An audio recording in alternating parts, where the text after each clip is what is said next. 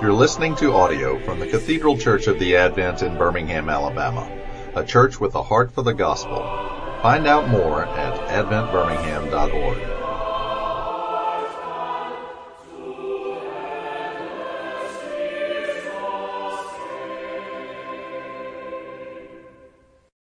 I'm Gil Cracky, thrilled to be here.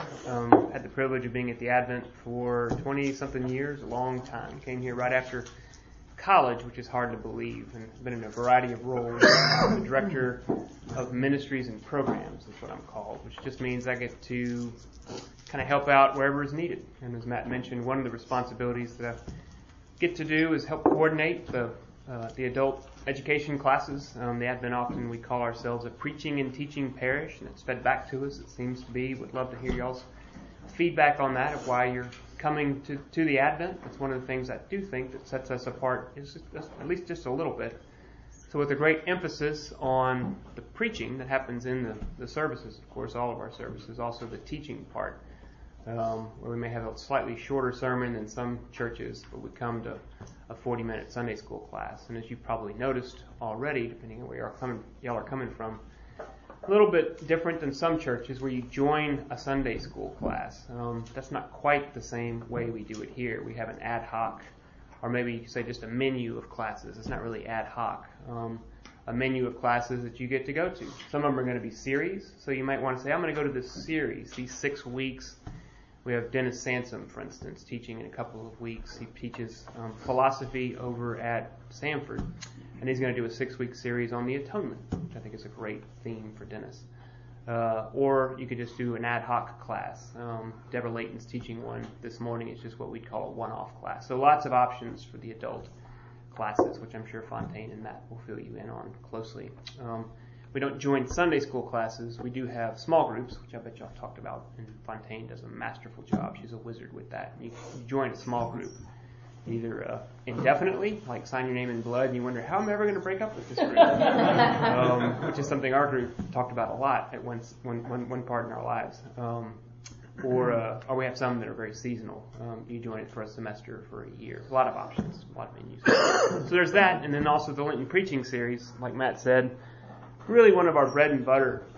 Good. Yeah, you gotta be careful. Did you see that? No, they're all party hasn't debated. It's a tender balance.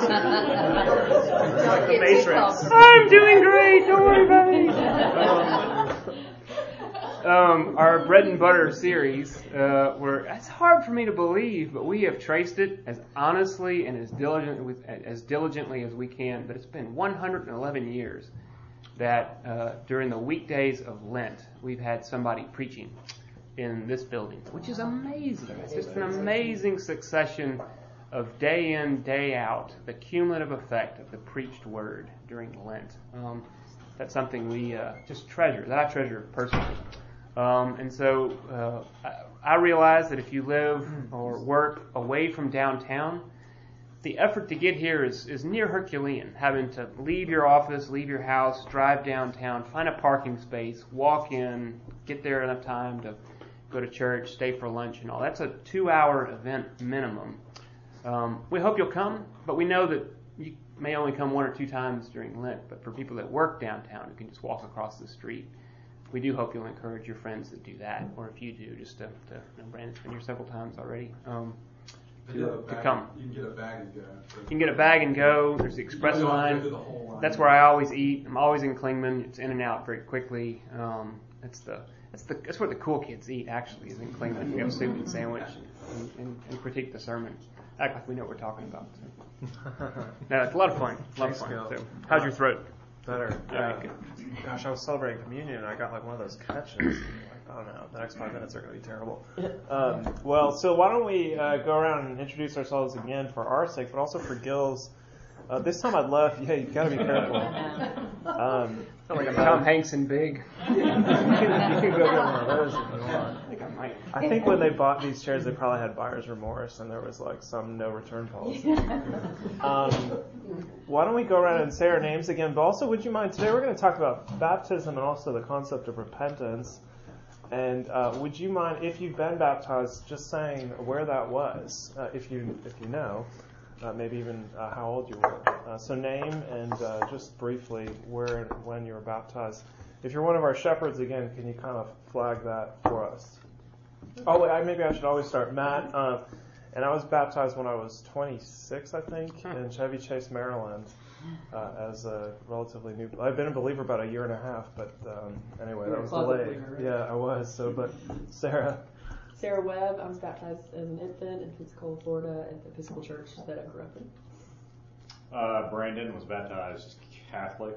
I have no idea how old. I assume a baby. I think at Blessed Sacrament, which is a whole Catholic church over in Inslee. Huh. I think he's probably back. I'm pretty sure. Should we go in the back? I don't mean to interrupt, but my name is Suzanne Benson, and I was baptized as an infant in Montgomery, Alabama, at a Lutheran church. oh, good. Thanks, Suzanne. I'm Ashley Essig. I was baptized in the Baptist church, and I was 8 in Pinson, Alabama. Kathy Anderson, I was christened, I think is what they refer to it, in a Methodist church in Mobile. Okay. Chuck Holmes, I was baptized as an infant at St. John's Episcopal in Johnson City, Tennessee. Amanda Thames, I was baptized in Nashville at the Presbyterian Church, as a baby, if I'm sure correctly. I'm a shepherd too. Brett Thames, I was baptized as an infant at All Saints in Mobile. Don't have any recollection of it. Are there photos? It was cold. Yeah. Andy Webb. I think I was baptized in Senatobia, Mississippi. Last time we did this, I was supposed to go ask my parents. I never did. I was just going to say, for all those you were saying, I want you to do homework. Anyway, sorry. Yeah. Andy, sorry, I interrupted you. Definitely don't remember. Yeah. All right. Jeannie Pate, I was christened at Eastlake United Methodist Church. Rella Tatum and the mom visiting Christian girls. Fantastic. Eastlake United Methodist, but I think it was a baptism. It wasn't a christening, was it? It's really a baptism. It is. But then we do a confirmation too, so we went through a confirmation like Yeah. And so we know this is true because you were there. She was there. That's right. We have a witness. Everybody has to Oh, Caroline, why don't we go in the back? I'm Caroline. I'm Gil's daughter. I was baptized here as an infant. I'll interrupt because it's a fun story to me. We do weird things, and so Caroline was baptized on April 27, 2003. And I remember that because on April 27, 2004, our other daughter was born. So it's kind of a funny sort of thing that we line up. And just so that's we the remember. same way with my cousins. Yeah. She was born on her sister's birthday the year before. We're great planners. Yeah, I was going to say, gosh, really sort of that. I was baptized. I'm John Hartgrove. I was baptized at Huntsville United Methodist Church when I was really little, and I can't come close to giving you the date. I don't know when I was. But I wasn't confirmed until much later when I was in graduate school in Nashville at West End United Methodist Church, and then became Episcopalian about a year later when I got married. I'm Rebecca Picos. I was baptized Baptist when I was 13 in Lancaster, South Carolina. My husband, I guess this is true. He's sick, but he was baptized at 40 days old because that's how they do it in the Greek Orthodox Church. Yeah. So, On the day, so if it's a Wednesday, they come in. we go, That's and then, really great. Hold a candle the whole thing. I don't know how they have it that place down.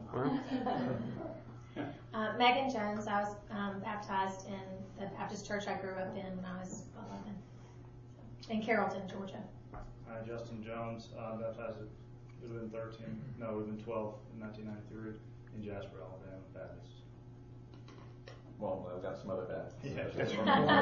Baptist I was was baptized when I was 10, First Baptist Tuscaloosa, by my dad, who was a Baptist preacher back before they went so dadgum fundy. Well, I guess I'm the only one that's had a double, which I know is not supposed to be theologically sound. I grew up Methodist, so I know I was christened as a baby, probably in Hampton, Virginia, and then we joined the Baptist church, and I don't know how old I was, but I was baptized with my daughter when she was in first grade at First Baptist, and it was so meaningful, not just being baptized with her, but the believer's baptism and the symbolism of what that meant to me in my life was really meaningful. And that's Ellis and Debbie. Sorry. Oh, yeah. Fontaine? Fontaine Hope, and I was baptized as an infant at St. Luke's here in Birmingham. I'm Stephen Green. I'm a shepherd, and I was baptized. I think I was 7, maybe, at Mount Brook Baptist. Mm-hmm. And I'm Gil Cracky, baptized in the church where I grew up in, a tiny church, very small Episcopal church in Sealy, Texas. Also as an infant, and that's it. Thanks. So tons of different stories and even language about christening versus baptism, which is interesting. I mean, we really hear that more with communion, the other sacrament that we do around here, where people will say like Eucharist, communion, Lord's Supper, the Mass, all meaning pretty much the same thing. And so like when people use language of christening, usually there was water, hopefully, in the Word, and we would call that baptism. So that's what we're talking about here. Gil and I have been sort of batting around this topic together off and on for the past few years. So when putting together the timeline for our Inquires class this term, I asked Gil if he wouldn't mind coming in and sort of rehashing this with me a little bit. So we're going to kind of do a little bit of a conversation between me and him for, 10, 15 minutes, and then we'll open it up to you if you have any sort of questions. But before always looking at, first of all, we're going to pray. Let's pray again. I'm going to pray. This is the collect from we'll have next Sunday, the third Sunday in Lent. I've done this before here. It's one that I think is very powerful, and again, I think it speaks to our topic today. Let's pray. Almighty God, who seest that we have no power of ourselves to help ourselves, keep us both outwardly in our bodies and inwardly in our souls, that we may be defended from all adversities which may happen to the body, and from all evil thoughts which may assault and hurt the soul, through Jesus Christ our Lord, who liveth and reigneth with thee and the Holy Spirit, one God, forever and ever. Amen. Amen. I was going to say, after prayer, one thing we ought to do when looking at every topic around here is contemplate Scripture first and foremost. So just thinking about baptism, what does Scripture say? Well, an awful lot. We can't look at it all, but I just brought in a few passages here on the first page of the handout that I've passed around. If you haven't got it, it's probably somewhere in the room. But the first thing just to look at, I'm going to look at these 4, and they say slightly different things about baptism. There are other places that we can go in the Scriptures that will add to it, but I thought this would be plenty for today, maybe even too much. But here we have Matthew 28, the end of Matthew's Gospel, where Jesus gives what we call the Great Commission. And in the Great Commission, we see that baptism is mentioned.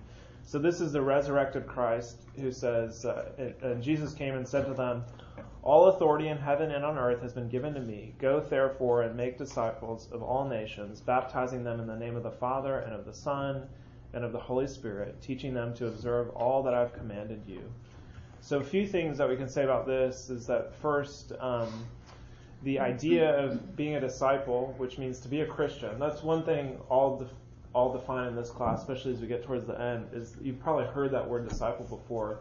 That's really, that word is used in the New Testament more than the word Christian, which is only used once, I think, in Acts at Antioch. But disciple is used basically to mean the same thing, a follower of Jesus Christ. And here we see that concept is equated. Like if someone is going to become a Christian, be baptized, is what Jesus is saying. Have them baptized when they become followers of me.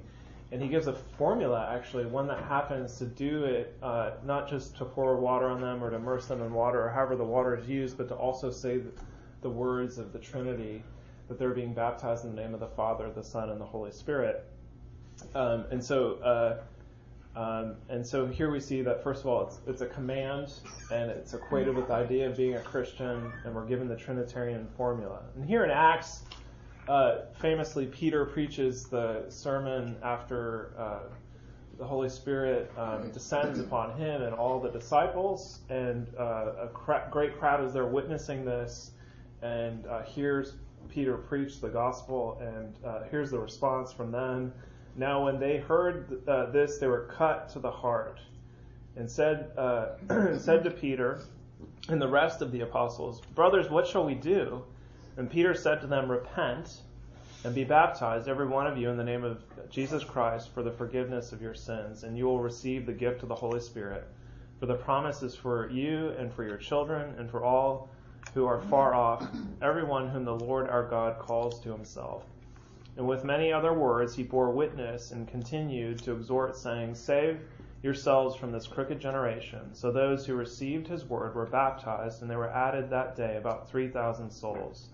So a little more said, first being cut to the heart, sort of language about conversion.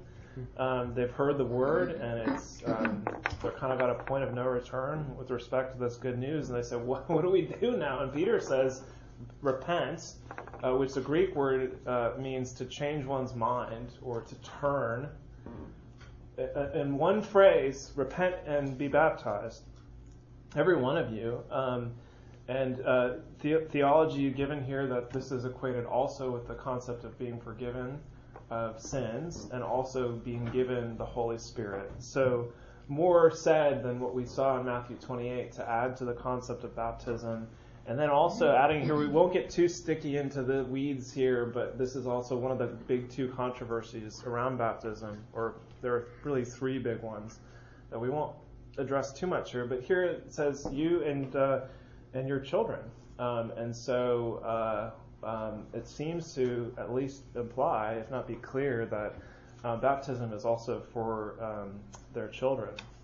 And also just theologically too, here's the question that we'll start to talk about when I bring Gil in, is what role do we play in baptism? And you see here that Peter is saying that God calls you to himself. And so what role, if any, do we play in the act of baptism and repentance if God is calling us to himself? And so now Romans 6, this is in the beginning of Romans, the big chunk of Romans where Paul's giving a great treatment of the gospel and what this means, concepts like justification, if you've heard that. And here he's talking about baptism in the midst of all that. What shall we say then? Are we to continue in sin that grace may abound? By no means.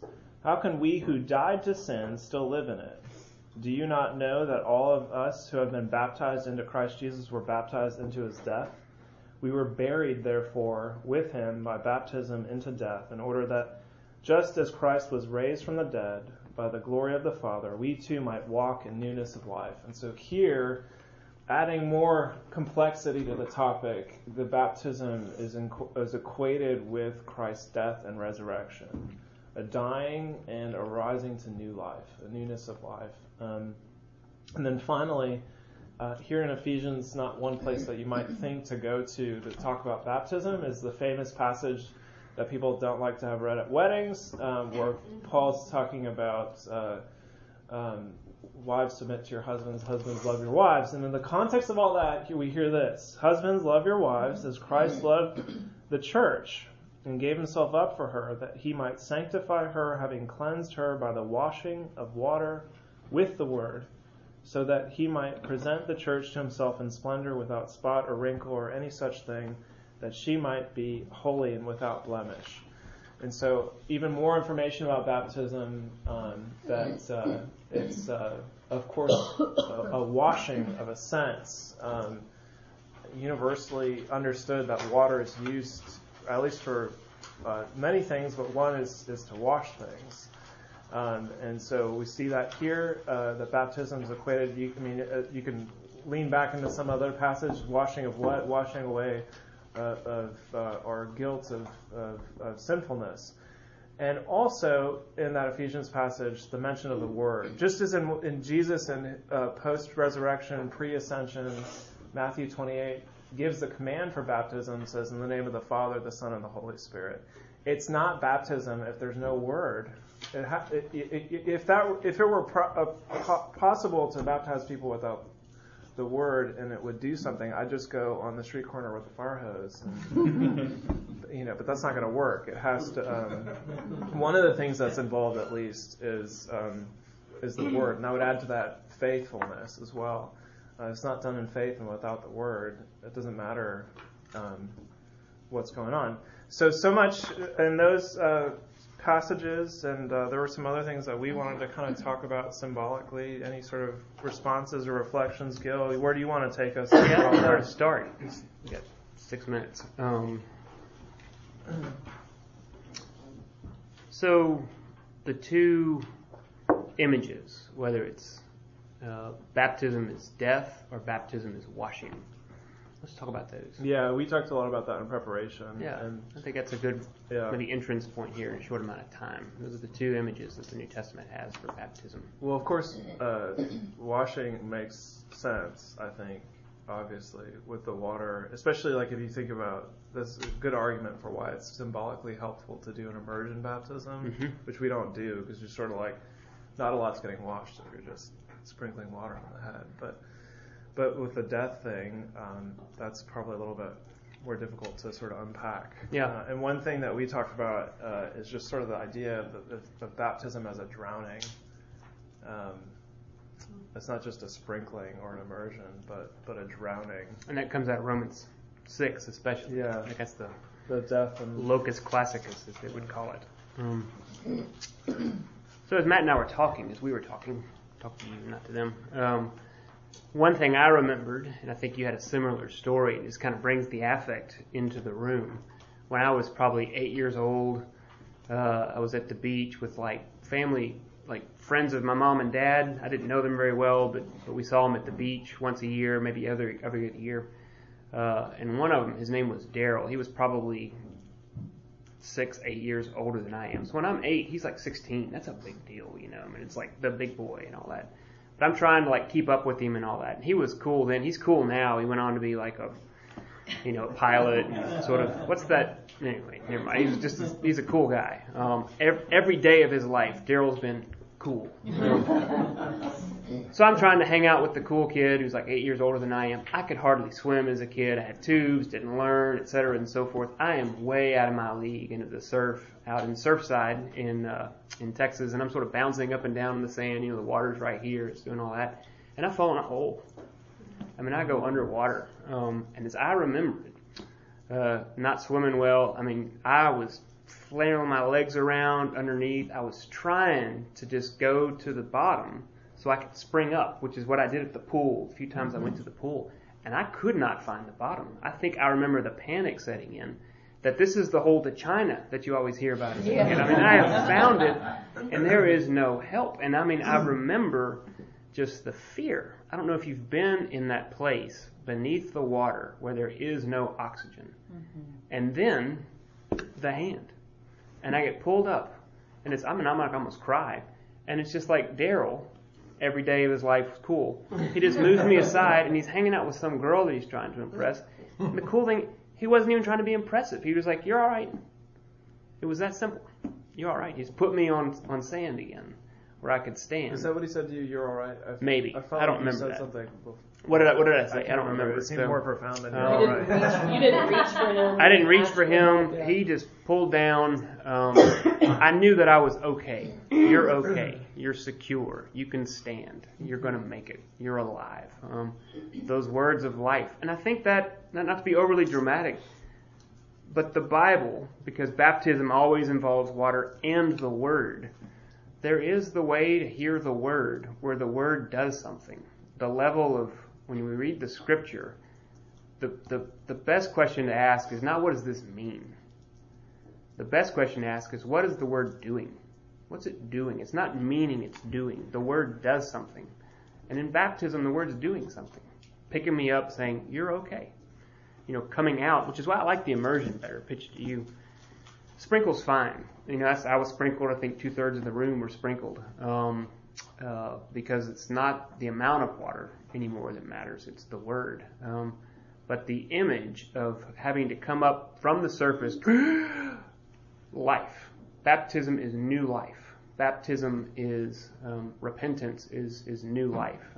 I could say more about that, but pitch it to you. I have a similar story, but where I almost drowned at a water park and a lifeguard pulled me out. I don't know if he said anything,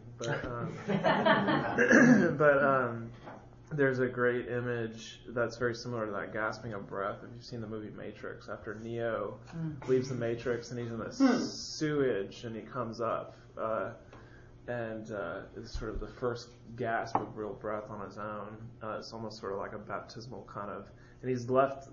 I mean, if you know the film, you don't really need to know it to understand it. But like as Paul says in Colossians, we've been called out of darkness into the kingdom of light, of the kingdom of the Son. Called out of darkness, all those who have not repented, who have not been called to the Father, have basically not been baptized, are in the kingdom of darkness and being brought into the light. And that's kind of what happens to Neo when leaving the Matrix and now in the real world.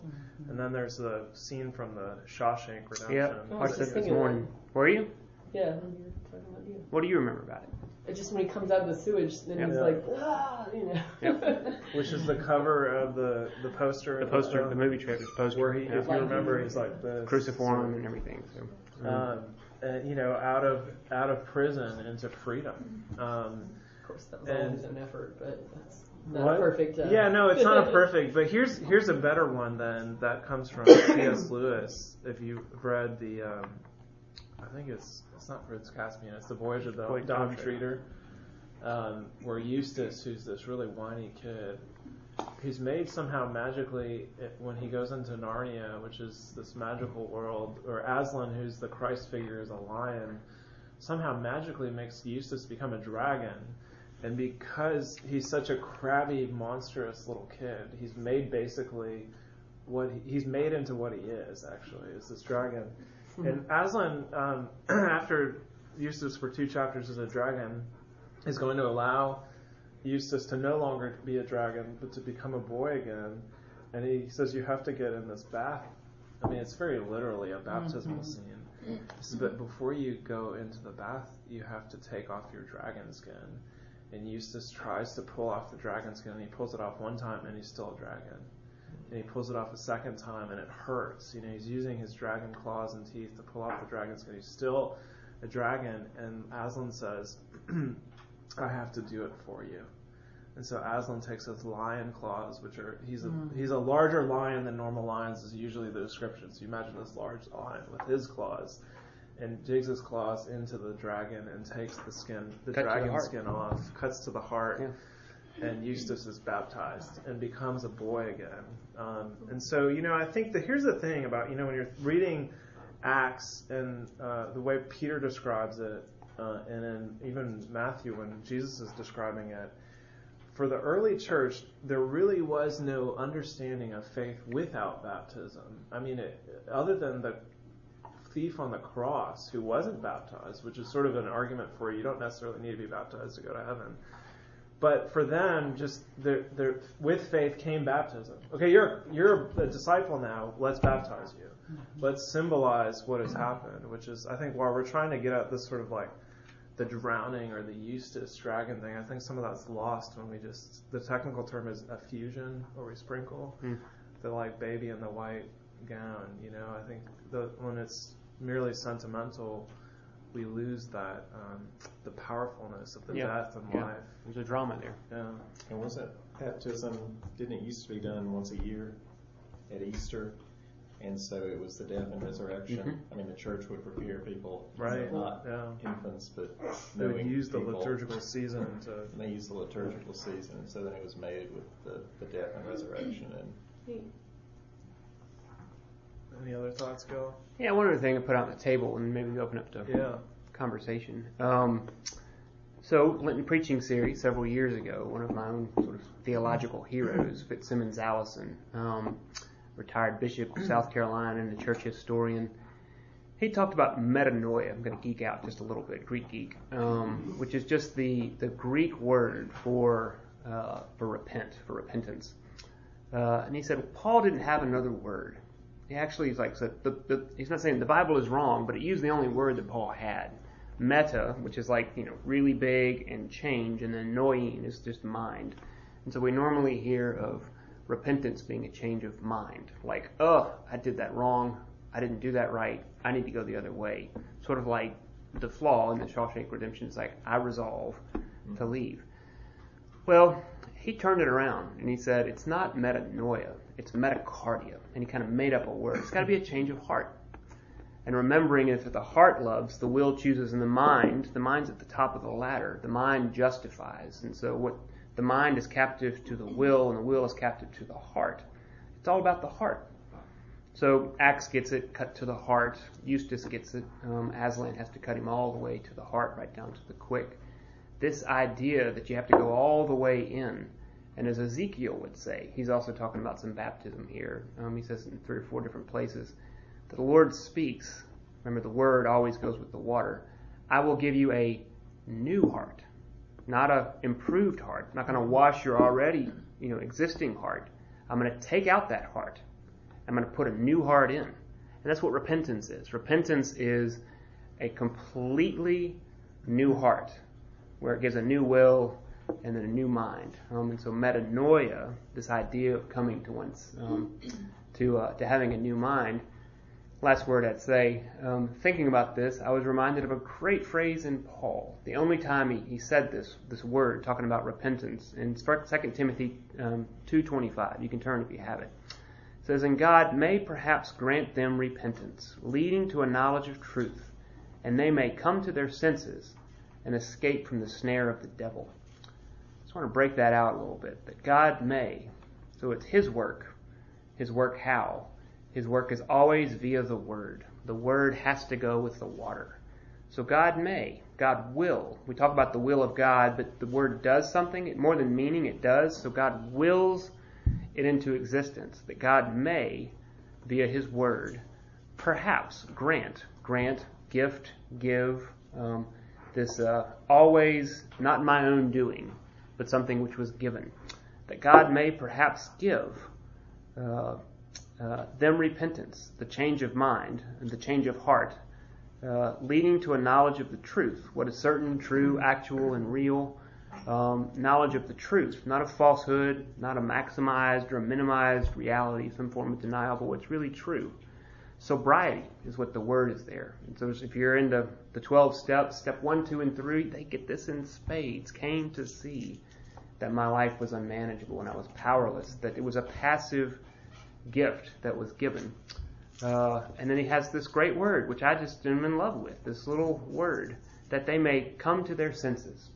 And this idea of coming to the senses is this idea which Matt put on the top of Martin Luther, where I see now. I've recovered. I've been revived. I've been given new life. Before, I didn't see. I once was blind, but now I see. I once was dead, but now I'm alive.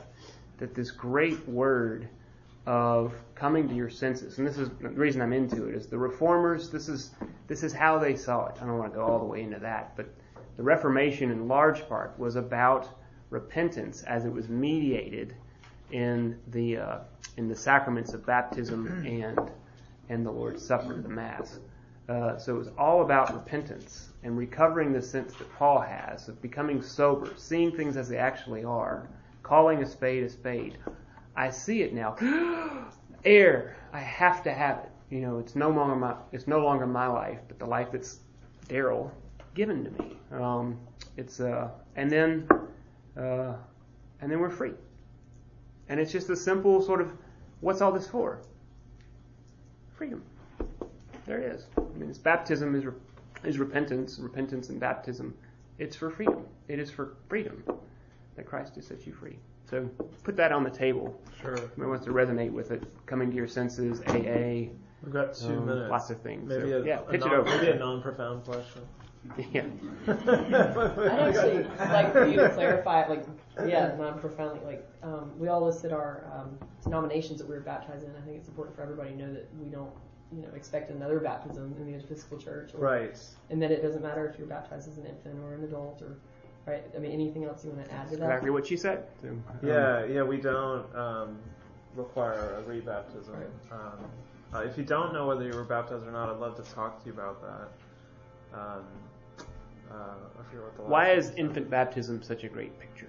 So that's a good point. I mean, with what we're talking about, thinking of the Eustace scene, it's a misnomer to call baptism of a sort of older child or an adult believer's baptism. That's usually pitted against infant baptism.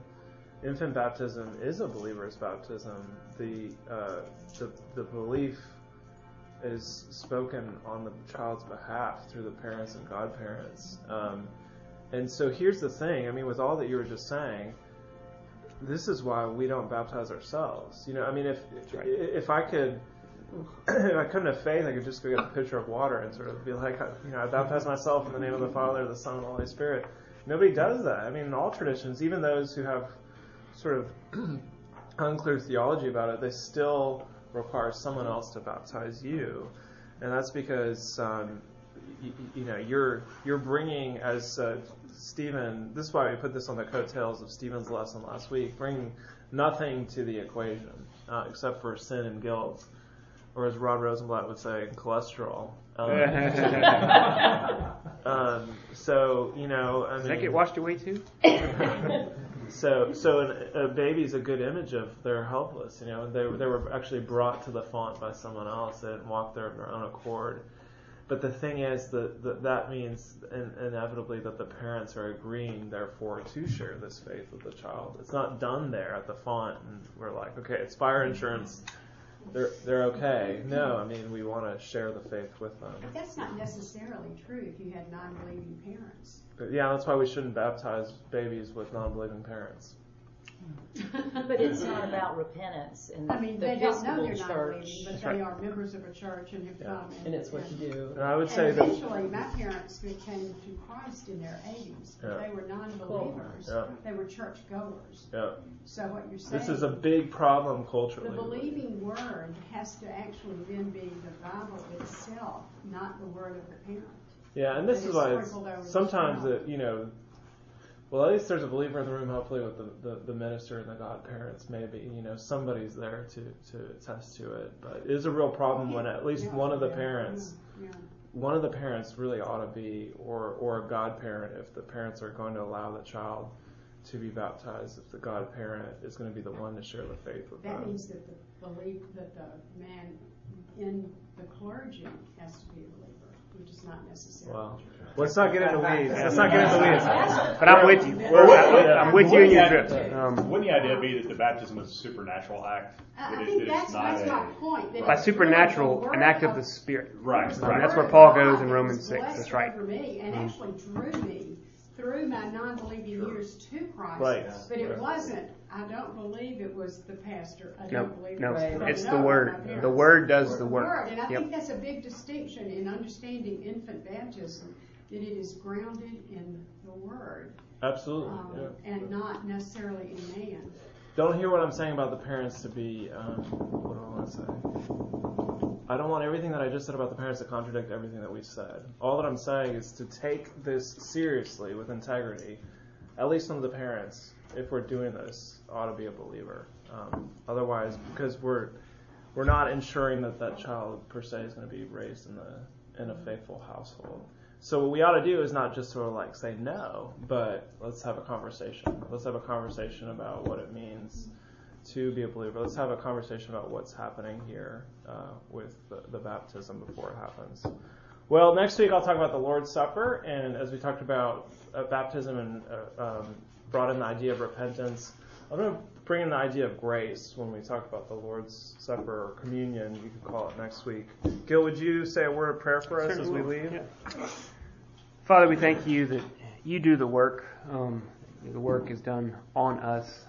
It's good news, Lord, that we can't baptize ourselves, that we cannot save ourselves, that ultimately we're free to rest in the promise and the certainty that you and you alone are the one who does the work on us through your word, on account of Christ and his cross. Thank you for that knowledge. It's too wonderful for us.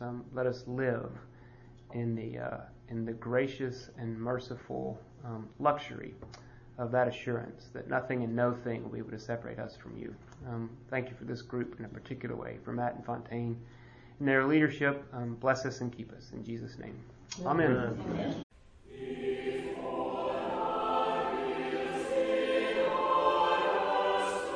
You've been listening to audio from the Cathedral Church of the Advent. If you live in Birmingham or find yourself visiting, we hope you'll join us at one of our Sunday services. Find out more at adventbirmingham.org.